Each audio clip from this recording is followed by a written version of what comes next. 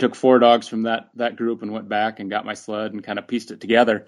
And the sled was destroyed to the point where there was nothing in front to hold it together. So basically it was 2 skis with a big bag dangling in front of it. My skis kept hitting frozen buffalo crap and sent me rolling.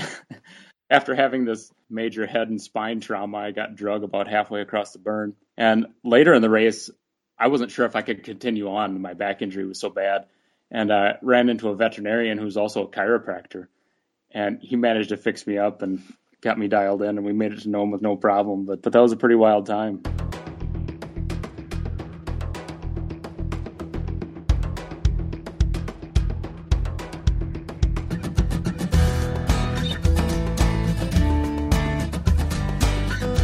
Episode 117, Sled Dog Racing and the Iditarod with Blake Frecking. This is the Adventure Sports Podcast, brought to you by 180 TAC. Get out there and have some fun.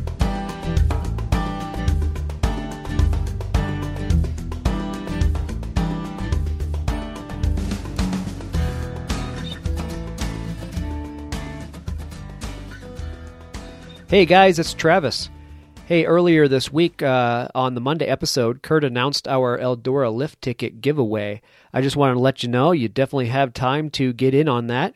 All you have to do is send an email to contest@adventuresportspodcast.com. In the subject line, just put lift ticket, and in the main body, just put your name. We'll draw a winner and let that winner know who they are and get their information to mail them out their ticket. I'll give you a little hint. We don't have a ton of entries so far, so if you're thinking your chances aren't great, well, you know what? Get your entry in there because you have a really good chance of winning. I also wanted to remind you that as long as you refer your friends, you'll get 3 more entries. So what that means is when your friend sends their own email to get their entrance into the contest, they can simply let us know that you referred them, and when they do that, we'll enter you in 3 more times. They can do the same thing as well. Get out, ski, ride, and to all of our United States listeners, have a happy and safe Thanksgiving. Now, on to the show.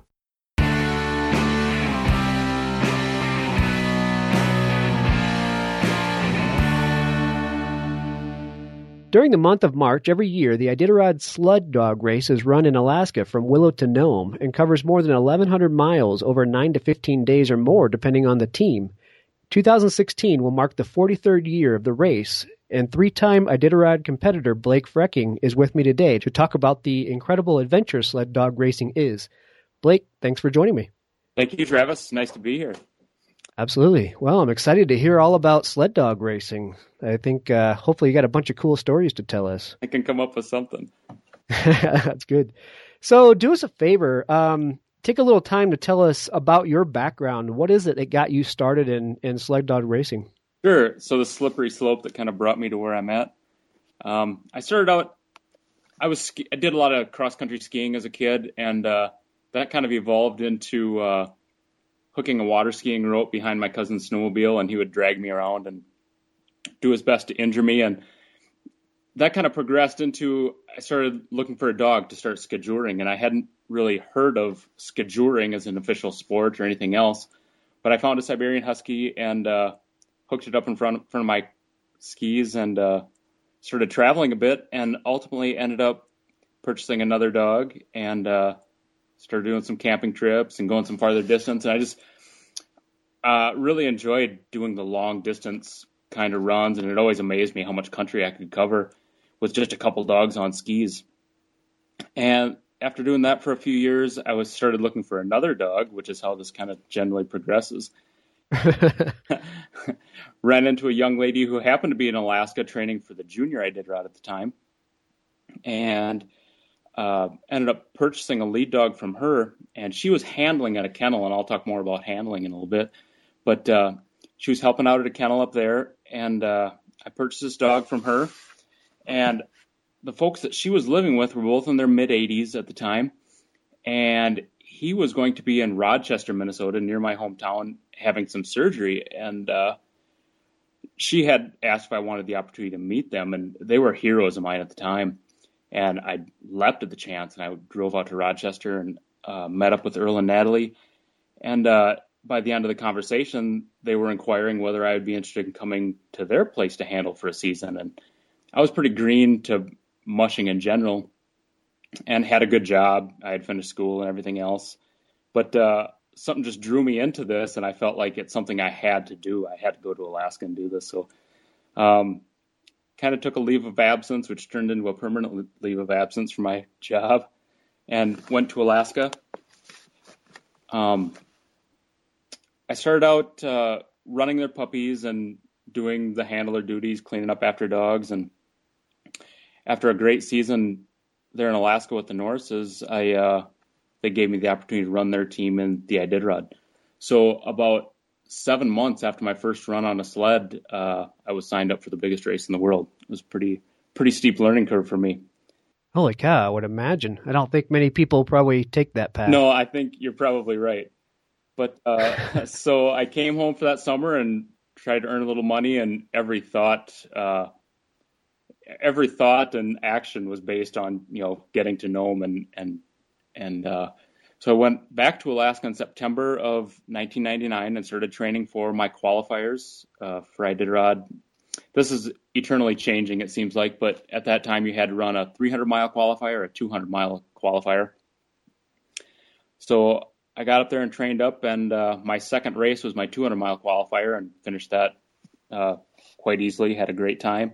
And 2 weeks later, I ran my 300-miler. Also had a great time. So started the Iditarod in March. It had its pitfalls and, wonderful experiences, and overall had a great time. The Norses in Alaska are known for their Siberian Huskies, and I really stuck with that. It's something I'm quite passionate about. Every year there's maybe 2 or 3 Siberian teams that compete in the race. The rest are all crossbred teams. So that kind of sets us apart from the group a little bit. Okay. So yeah, I was going to ask you about the dogs involved, because everybody, when we think of the Iditarod or sled dog racing, we always imagine the Siberian Husky, but the dogs can be quite varied, can't they? Yeah, the Alaskan Husky is an open gene pool. It's not a registered breed by any means. They're bred entirely for performance and racing. These races like Iditarod and the Yukon Quest and some of these distance races. And the Siberian Huskies, the racing bred Siberians, are really quite similar to the original Siberians that came in back in the early 1900s. Yeah, that's cool. So you kind of picked up the pace pretty quickly when you first got to qualify and run the Iditarod. Was there a moment that just really struck you as, this is what I absolutely love to do? Is there a story behind that? I don't know if there's really one moment. It was actually my first sled run in Alaska, which was in 1998. It really just hit me that was just such an amazing experience, and I knew it was something that was going to stick with me for the rest of my life after that very first run on a sled. But after my first Iditarod, I came back to Minnesota and ended up working, and I brought a few dogs with me, and that young lady that I bought the dog from the year prior, got together with her, and she had her kennel, and she was in vet school in St. Paul, Minnesota at the time. So we were racing together with her dogs and my dogs together, and ran a few races here in Minnesota, and then some circumstances came together, and we needed to move the kennel to northern Minnesota, where I had some property.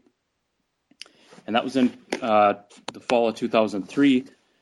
So I called a friend of mine in Germany and asked him if he was up for a great adventure, and told him we needed to move 50 dogs and all the kennels and fences and supplies. And so we moved to northern Minnesota and started training and racing up there. And that year was my rookie in the John Bear Grease Marathon, which is a 400-mile race. It's the longest continuous race in the lower 48. And won that as a rookie. So that was a big boost for us against some really good teams that had done well in the Iditarod in the past. And since then, I went north and ran the Yukon Quest in 2005, which is the other 1,000-mile race. And my wife and I, now she's my wife, and we have 2 together. I skipped that part. We ran the Iditarod together in 2008. We started the race about 14 minutes apart, and we finished about 9 seconds apart. Wow. That was one of the highlights of my racing career, certainly. And I ran the Iditarod again in 2010. And since then, I believe I've run every Bear Grease Marathon since 2004 and run a lot of races in Montana, Maine, all over Canada, basically all over the lower 48. We've been to Italy racing and Russia as well. Well, you've been involved in a lot of races, and these are not little races. I mean, the Iditarod is, 1,100 miles or so. The Yukon Quest is 1,000 miles itself. I mean, the Bear Grease is 400 miles. I mean, you guys are doing a lot of running over multiple days. We are, yeah. We're putting on in the neighborhood of 3,500 to 4,000 miles a year, it seems like, on our teams. Wow. So how do you prepare for these things? I mean, I would think that you need to have some sort of relationship with a dog, with the teams ahead of time. It's not like you can just throw a pack together and get going. Exactly. And everything we do is based on the dogs. Everything from care to, having a really good personal relationship with each dog. A lot of people say they know their dogs better than their kids that are in the sport. I'm sure the kids love that. Oh, yeah, they love to hear that. So, yeah, everything we do in the training and conditioning is year-round for us, and it's all about developing them as a sled dog and also creating a great relationship to them because, they don't really realize we're out there to run big races like Iditarod of the Bear Grease. They just run because they love to do it, and we're there to kind of create an environment so they know that we'll never ask anything more of them than what they can achieve. And we're always keeping their best interest in mind, whether it's in training or racing and conditioning. And so their well-being and their nutrition and their training is always at the top of our list. Yeah. So you guys you're building up trust in the dogs, and the dogs are in turn building trust in you. Exactly right. Yeah. The more we start that out as puppies, we go on these we call them puppy adventures. We go out on walks, and we're starting to push them physically just a little bit. And in that, we'll do things like this time of year, we've got a little snow on the ground, so we'll go out with some puppies, and they'll get off the trail a little bit and get in some deep snow, and they might cry a little because they're kind of hoping someone will pick them up or something like that. And if we encourage them with our voice, it starts with that. You can come to me and get through this, and it'll all be good. And we go from there until we're crossing the Alaska range or something like that. That's cool. Well, I'm sure my kids would probably volunteer to come up and help you with the puppies at some point. The puppies. So I'm sure we have some people out there thinking, you know what? I've always looked at the Iditarod. I've always thought, man, that would be the coolest thing. Why would you encourage people to try it out for themselves? Oh, boy. Sled dog racing in general, maybe not the Iditarod for the first one. So sled dogs, it's an interesting sport to get into because it's such a commitment. It's not like a race car or something like that you can turn the key off and park it in the garage. It's 365 days a year. They need care, and so it is a big commitment. So anyone that's looking to get into it really has to search themselves and find out if that's something that they really want. I was talking about handling earlier, and to me that's a great way to step into it. A lot of the bigger mushers, bigger kennels have handlers that they employ, and what they do is come for a season, and in our kennel specifically, they're helping with the daily routine with the dogs, and also usually they end up training some of our teams, but also our puppy teams. We have our main race group, but we also have the yearlings and 2-year-olds. We kind of call our junior varsity team. And what they're doing is just, it's a lot of confidence building, and they're doing some races, not to be competitive, but to just see the finish line and experience the race and kind of experiences some of the stresses involved with racing. But do it on a level that they know that they're going to succeed. And basically it's just building them up to graduate to the main group. Yeah, they seem to thrive when we're on the line together. I mean, every time you look at sled dogs in a video somewhere, they're just crazy raring to go. I mean, you have to anchor the thing to keep them from running off. We do. I don't it's crazy that these dogs just get so excited to do what they do. We do have to anchor them to keep them down, and they will not stop. If we fall off the back of the sled, they'll keep going just because that's what they're bred to do.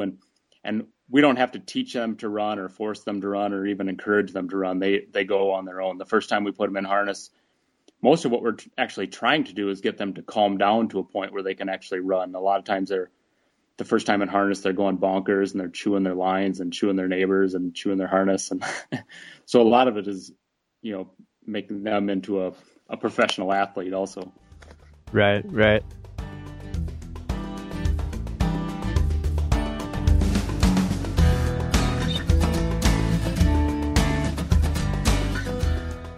For 20 years, Bent Gate Mountaineering has been outfitting climbers, skiers, backpackers, and outdoor enthusiasts with the gear they need. Whether climbing an 8,000-meter peak or buying your first backcountry ski setup, Bent Gate is here to help.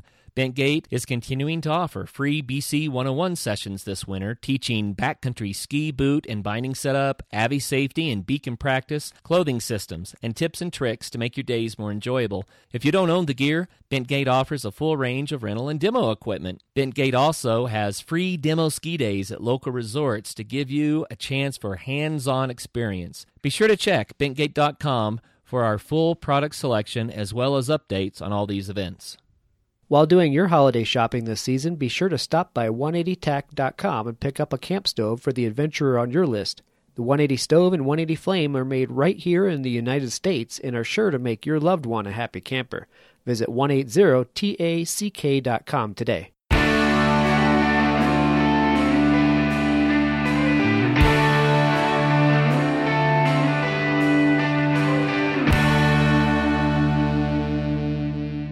So about what age, what is the prime, or how many years do they run typically? So we'll start them out at about 10 months of age. We do a lot of free running, which is just basically, conditioning, getting them a little bit muscled up and learning where their feet are and how to run. And we'll usually introduce them to harness at about 10 months of age. And from then, till about a year and a half, it's all just about fun. It's all going out for fun runs and not really training or conditioning. It's just, learning about life as a sled dog, basically. And then they'll graduate up to our junior varsity team where they'll start really training and conditioning for races up to, maybe 100 miles in length, something like that. And then after that, they'll graduate to our teams where we're training big miles and doing some bigger races. Okay. Now let's go back to skijoring that you had mentioned. I had never heard of that before, and this is basically hooking a dog or two up to a tow line and skiing behind them. Is this, I assume, cross-country skiing? Tell me more about that, because I'm pretty intrigued with the idea of it. Yeah, so that's how I got involved, and it was a long time. I thought I invented the sport up until I got a catalog from a company, and there was a book called Skijor with Your Dog, and I was amazed that someone else was actually doing this. But it's basically similar to a climbing harness without the leg belts, basically. So it's a harness that you wear and you attach yourself to two dogs and you're cross country skiing behind them. And they're using both classic style and skate skiing, and it's a competitive sport as well. Really?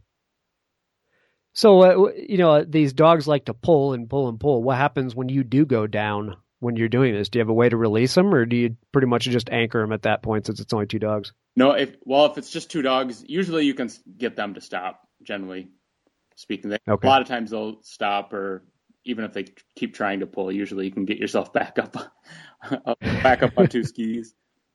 That's cool. That sounds like a lot of fun. So how about a story that was just like the best story being out there in one of these races or just practice and whatnot? What's one of your greatest experiences? Oh, there's so many experiences, some big and some small, of course. One that comes to mind, I was running the Yukon Quest, and there's a big climb called Eagle Summit, and we were having a hard time getting up Eagle Summit, and I honestly have no idea how long it took us, but it was the middle of the night, and by the time we got to the summit, dawn was just breaking, and it was the most amazing sunrise I've ever seen. So it's little things like that really set things apart. And a lot of times it's just a sense of pride. We have these dogs that we hold in our hands as puppies, and they're weighing just a pound or two, and to see them grow up and then condition themselves to the point where they're finishing a race like Iditarod, just as it's an enormous sense of pride and accomplishment, both for us and the dogs. Yeah, I bet. And when we're conditioning, when we're racing, we're covering over 100 miles a day. And for them that's another thing that just amazes me is the athleticism in these dogs. We'll do a training run. Tomorrow will be for instance, we're doing a 40-mile run and we'll do that before breakfast. For most humans, that's a pretty major accomplishment. For those guys, they just, they'll knock it out in a few hours and be back at it. Yeah, they are amazing. You see them outside, and for a dog like that to be inside, he'd probably roast. To sleep inside, they just burrow themselves down in the snow and go to sleep and wait for the next day where they can run. That's exactly right. We spend all kinds of money on dog houses and bedding and things like that for them, and half the time they don't. They'll rather curl up out in the snow and dig a hole. So tell me a little bit about the mechanics of it. I mean, you have the sled. The dogs are hooked into it. How are you actually controlling the dogs via voice, and how responsive are they? Or are they just pretty much picking up a trail and going for it with a little bit of input? A lot of that's a product of training. So we have our lead dogs, and there's a lot of misconceptions about lead dogs, being big alpha males, kind of Jack London kind of stuff. But the lead dogs are generally some of the hardest driven dogs in the team, and you want them to be smart enough to be able to pick up your commands and cues, but also have that drive and be able to keep the team lined up. And it's a pretty stressful position, especially with a big team. When you have all these dogs behind them, trying to push the pace and things like that. So all of our communication is done verbally. We have nothing to really control them otherwise. So we have directional commands. G is right and haw is left, and we use whoa command to get them to slow down, if we're going over icy conditions and things like that. So, and as far as mechanics, as far as braking, we have a mechanical brake on our sled and also a drag pad to help regulate speed a little bit. And then we also have our anchors that we carry on the sled as well. We call them snow hooks, and we use that when we stop and if we need to go up to tend to any dogs or if we're snacking or anything like that. We'll stop and set our snow hooks. A lot of times we'll try and pull them, which this time of year when it's more powdered snow and it's not packed down, they can pull those hooks pretty easily. So they're always raring to go, it seems like. Yeah, I would imagine. So here's a dumb question. What's actually on the sled during a race? I mean, imagine you're over there, 9, 15 days. You do have to take some provisions for in between your stops, but what's actually on the sled? Sure. Like on a race like Iditarod, there's several checkpoints along the way. And prior to the race, we send out, between 1,200 and 1,600 pounds of primarily dog food out to those checkpoints. And so in our sled, we'll probably have a little bit of human gear and food, but it's primarily dog food. We'll carry jackets for the dogs for when they're resting. Sometimes we're carrying straw for the dogs, a little survival stuff for ourselves, and we carry a cooker for melting snow, for water for the dogs. But it's mostly dog food that we're packing. Okay. Yeah, I mean, imagine you have to balance that with the weight, obviously. You don't want to load the thing down too much like any other type of racing, so that's got to be a tough thing. I bet you have to be a bit of a veterinarian to run a team like this as well. It's not just, like you said, turning on the ignition of the race car. You got to understand your animals. Of course, we're always analyzing gaits and looking for. There's always little injuries that can pop up along the way, just like humans. Muscle strains and tendon strains, that kind of thing. Generally mild, but we're going through some pretty wild country sometimes, and if we go through an area where there's been some moose traveling through, they have these, we call them post holes, where a moose has walked through, and if a dog falls into one of those holes, they can get injured pretty bad. So yeah, we're always monitoring that, and we have our own. Within our kennel, we kind of have protocols that we kind of go by. If a dog has an injury, he has a fair amount of time off to recover from that. And it doesn't happen often, but when it does happen, it's something we certainly do our best to take care of. Right. So how many dogs do you have at a time? I mean, do you have multiple teams, or do you have a team that kind of rotates through multiple dogs? Well, we have several teams actually. So in our kennel, we have 60 dogs right now, and about 30 of them are training for bigger races. And then we have about 20 in our smaller, what I call our junior varsity group. They're training for some smaller races. And then beyond that, we have puppies and our retirees. And earlier you asked about the ages. So they join our team at about 2 years of age, and they can run competitively up to 10 or 11 years old. Wow, really? Yeah, so we'll retire them. It's very individual, up kind of each dog, but usually between 9 and 11. And then at that point, they'll go back to running with our junior varsity team for a year and train those guys up, and then they'll enjoy retirement. That's cool. So how about a story about a time when things didn't go as planned? Well, let's see. In my rookie Iditarod, I was leaving a checkpoint called Rome, and we're going across it's a series of rivers, and we get into an area called the Burn, and there's a big wildfire back. It's been about 20 years now, but it was hot enough where it burned out a lot of the seed material and things, and it never really regenerated very well. So there's a lot of wind that blows through there, and the snow generally doesn't stick to the ground very well. We were traveling across some of those lakes, and we got on some ice, and the wind started blowing the team sideways across this lake, and I saw this stump coming, and I knew I couldn't stop. I knew it was going to hit it, and it hit the sled right on, and the sled came over. I landed on my head, and the sled landed on me, and in my semi-conscious state, I did grab onto the sled because I knew the dogs were going to drag it away, and the tug never came, and I was able to look over the sled, and I saw my team running off into the woods. Oh, no. Trail. And it was about another 60 miles to the checkpoint, and I had no idea how far they'd go, so I grabbed a couple little supplies and took off running behind them, and it was 7 or 8 miles. I finally caught up to them again. They had stopped nicely alongside the trail. I came running over this hill, and I saw this team, and I assumed it was another team camping, and I was hoping that the musher that was with that team might have saw mine and got them stopped. And the closer I got, I realized it was my own group, so I took 4 dogs from that group and went back and got my sled and kind of pieced it together. And the sled was destroyed to the point where there was nothing in front to hold it together. So basically it was 2 skis with a big bag dangling in front of it. And we took across the Burn, and the Burn is home to a fairly large buffalo herd. And we're heading across there, and with these skis kind of dangling out front, the dogs were just having a great time because they were smelling the buffalo, and it was pretty dusty and dirty, and they were having a great time. But my skis kept hitting frozen buffalo crap and sent me rolling. So after having this major head and spine trauma, I got drug about halfway across the Burn. And later in the race, I wasn't sure if I could continue on. My back injury was so bad. And I ran into a veterinarian who's also a chiropractor. And he managed to fix me up and got me dialed in, and we made it to Nome with no problem. But that was a pretty wild time. Yeah, no kidding. I mean, how cool is it that they actually stopped? I mean, is that pretty rare that you would come across them like that? Or it was interesting because there was no tangles or anything else. I don't know if they just realized I wasn't there and decided to stop, or if they just decided it was time for a break. I have no idea.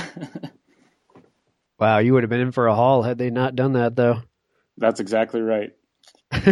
And speaking of lead dogs, we live right near the Boundary Waters Canoe Area Wilderness, which is an unmotorized area, and we spent a lot of time up there during the winter. And a few years ago, we go up there in the spring and do some fishing in late March, early April, and we were up there, and we had spent a couple days, and we were coming back out, and it had warmed up to where the ice was thawing away from a lot of the islands and the shores.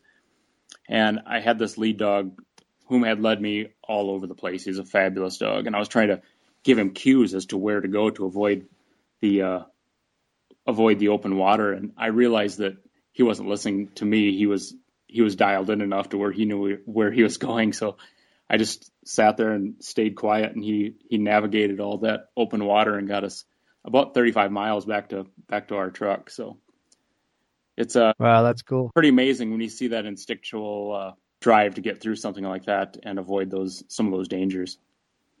Yeah, absolutely. Our co-host Kurt interviewed Paul Shirky. I don't know if you know who that is, but he interviewed him back in episode 22, and Paul told a story about coming across a military. It was like a radar outpost A couple of guys were just living in the bunker, and they had a dog that was essentially hanging around. When they cook breakfast, cook dinner, the dog would show up, they'd throw him a scrap or two, and the dog would head out. And these guys on their sled dog team had arrived and were talking to the guys, the military guys at the outpost. And when they left, the dog ended up following them. And they couldn't quite make friends with the dog, but it was just always kind of be off to their side and with them to some degree. The long story short, they ultimately befriended the dog and hooked him into the sled. And they said he pulled as a lead dog. They figured he was a stray that broke off of a team somewhere. And they ended up using him for a long time after that. He said it was just such a good instinctual sled dog. It was just a really neat story. That's fantastic. There's one instance I was going across the Alaska range through what's called Rainy Pass, and the wind was so great I could only see about 4 of my 16 dogs that I had in the team.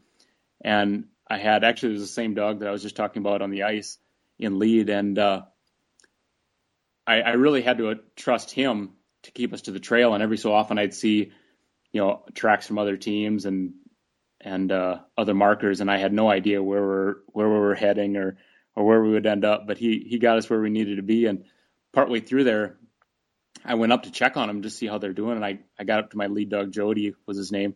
And his eyes were totally packed with ice and from the blowing wind and snow. So after that, I'd stop every couple minutes and just go up and clean off his face and give him a few words of encouragement, and then go back to my sled where I couldn't see him any longer. But there's some pretty fabulous animals. They're outrageous. Yeah, sounds like they need some doggles, the dog goggles. We've experimented with that with limited success. Yeah, I bet that doesn't work too well in that situation.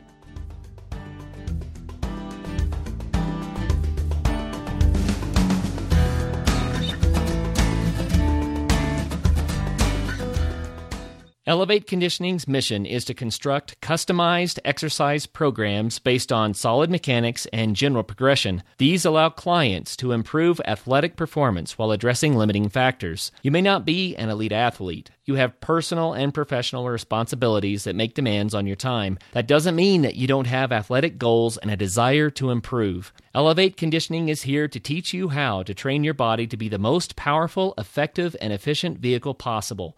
Additionally, Elevate offers small group training, wilderness fitness adventures, and long-distance sessions via video. Find out more at www.elevateconditioning.com.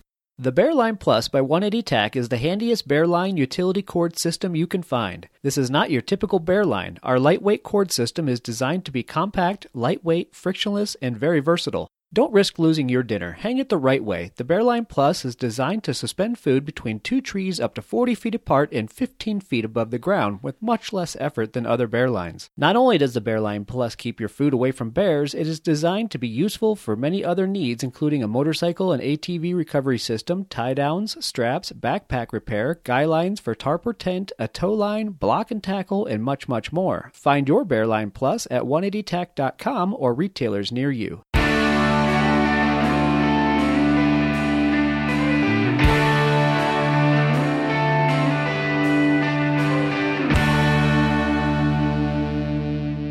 So talking about weather, do they ever stop these races for weather, or is it pretty much anything goes and you just plow through? Well, generally speaking, it's anything goes, but the last few years, the Iditarod has had to reschedule and move the start up to Fairbanks a couple times. We've had our Bear Grease canceled and postponed. So, there is, if there is a race change, generally it's because of warm weather, not cold weather or wind. Yeah, but more of a lack of snow than too much of it. And actually, there's a greater concern for the dogs when it starts to get warmer as well. They operate best in cold temps, and there's a concern of overheating once it gets much above freezing. Okay, yeah, that makes sense. I wouldn't have thought of that. So what about the races themselves? You've competed in a lot of different races. Would you consider the Iditarod the toughest of them, or is there another one that is just not as well known in our community? Personally, I would consider the Yukon Quest to be the toughest of all the races. It's something that's debated a lot among the distance racers, and I've run one Yukon Quest, and several Iditarods.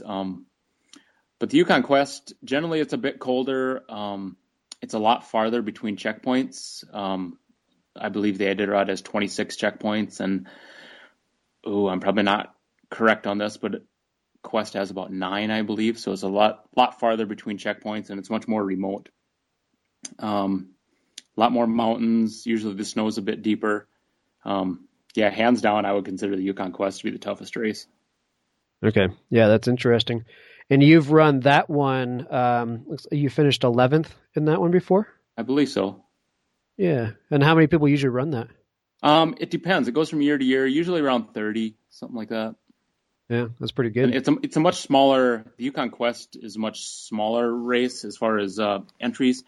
Iditarod will have up to 90 entries a year, and the Yukon Quest is considerably smaller. So it's a very quaint race as far as that goes. The guys that race it are every year especially are pretty seasoned usually. The year I happened to run, I ran with a guy who I believe he ran every quest up to that point. So it was like having a tour guide with me.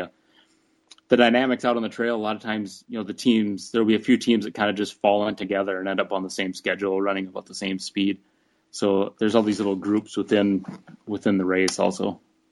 Yeah. A lot of these races seem to be essentially commemorating something. Like the Iditarod is it's the races to commemorate the run of the serum, the diphtheria serum up to Nome, Alaska, to retrace that trail. So a lot of these races, as I looked through, seem to have something that established them long ago, like a mail route or a gold rush route or something like that. Yeah, a lot of the trails that we travel on are trails that have been used for ages, and the Iditarod Trail is one of them. It was most of the trail is on routes that have been used from village to village for thousands of years probably, and the same is true with Yukon Quest and the Bear Grease as well. Yep, yeah, there's a lot of history there. Well, in my research, just looking through some of the information, I came across the Red Lantern Award. And this is for the last person to finish the Iditarod. It looks like the longest person, I should say the person that took the most time to finish the race and win the Red Lantern Award was in 73 for 32 days and 15 hours. Right. That's a heck of a long time on a sled. It is a long time to be out on the trail. You got to think that was back when the technology and the garments weren't quite what we have in 2015 too. So that's a pretty good accomplishment in and of itself, even if it's last. I think some of those guys that year were out actually instead of sending caches of supplies out ahead of time, they were just hunting for their meat for the dogs as they went down the trail. Yeah, I'll bet. Yeah, that's crazy. That's been in. That race has been going on for a long time. Yes. So, tips and tricks. We went over a little bit about, maybe if somebody were looking to get into this, what are some tips and tricks that you would have from all of your experience doing it? Well, really one of the best things for a person to do if they really wanted to get involved would be to get a mentor to start out with, and someone that'll share the information they've got and all the little things, the biggest of which is being able to connect with your dogs and have a good relationship with them, and the rest is golden, really. But so establish that relationship with your team, and at that point, it's just a matter of training and running at that point, huh? Exactly. And there's just so many little things as far as management of the dogs and the teams, both just within the kennel environment and as route running and training and racing. So there's so many things that I realized that I learned as a handler, just following someone else around and picking up what the little things that they're doing that would have taken me a decade probably to learn on my own. And it would have taken a lot of mistakes and a lot of problems. And it's the kind of thing that, people can get burned out on if they have too many negative experiences. So to avoid some of that, well, how do I say it? Wasted time or energy. Time and energy and everything else. Yeah. Yeah, it's actually really good advice for any adventure sport. You know, we can get in over our heads on things and try to reinvent the wheel when we really don't have to. You get a mentor, get somebody in there that is a good guide or good trainer and knows what they're doing. They could really make the experience a heck of a lot better for you down the road. Exactly. And it's an expensive sport to get into. There's, we don't really have any sponsors. So we work full time, but some mushers are able to pull that off.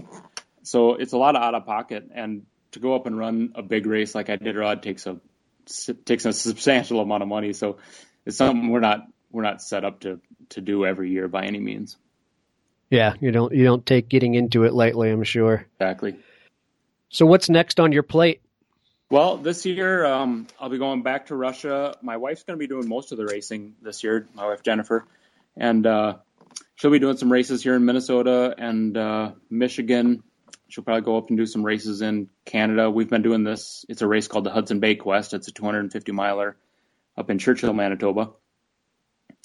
And I'll be over in Siberia for a few weeks and just keep on training for next year, I guess. That sounds awesome. Yeah, we won't be doing any major races this year. Okay. So let's tell people where they can find you guys. They can find you, Blake and Jennifer, at racingsiberians.com, right? That's correct. And I can also be found on Facebook, myself, and we also have a kennel page, which is Manitou Crossing Kennels. Okay, awesome. We'll get those linked up in the show notes for people to come visit you and follow along, and hope to see you in your next race. Good. Thank you very much. All right. So last question I have is, in all this experience, you and Jennifer have been doing this for a long time. There must be a good, funny story involved. Oh, boy. So one of the best experiences for me was really running with Jennifer in the Iditarod. Like I said, we started about 14 minutes apart and finished just a few seconds apart. And we spent the whole race together, and it was really a great experience, filled with, all kinds of highs and lows. And boy, you talk about testing a marriage, that's a good way to start. Yeah, absolutely. How long have you guys been married? Oh, let's see, since 2005. Wow, right on. Well, that's a fun thing to share for you, too. No doubt. Yeah, it was a great experience. Good deal.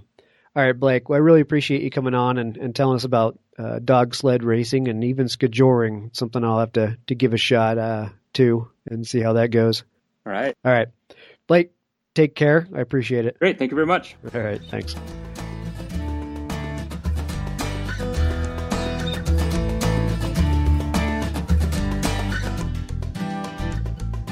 All right, don't forget to send us an email to contest@adventuresportspodcast.com to enter your name into the drawing for that free lift ticket to Eldora Ski Area. Thanks for listening and good luck.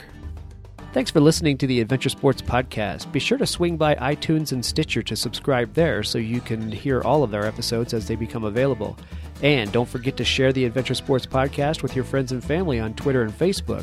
Everybody deserves a little adventure in their ears.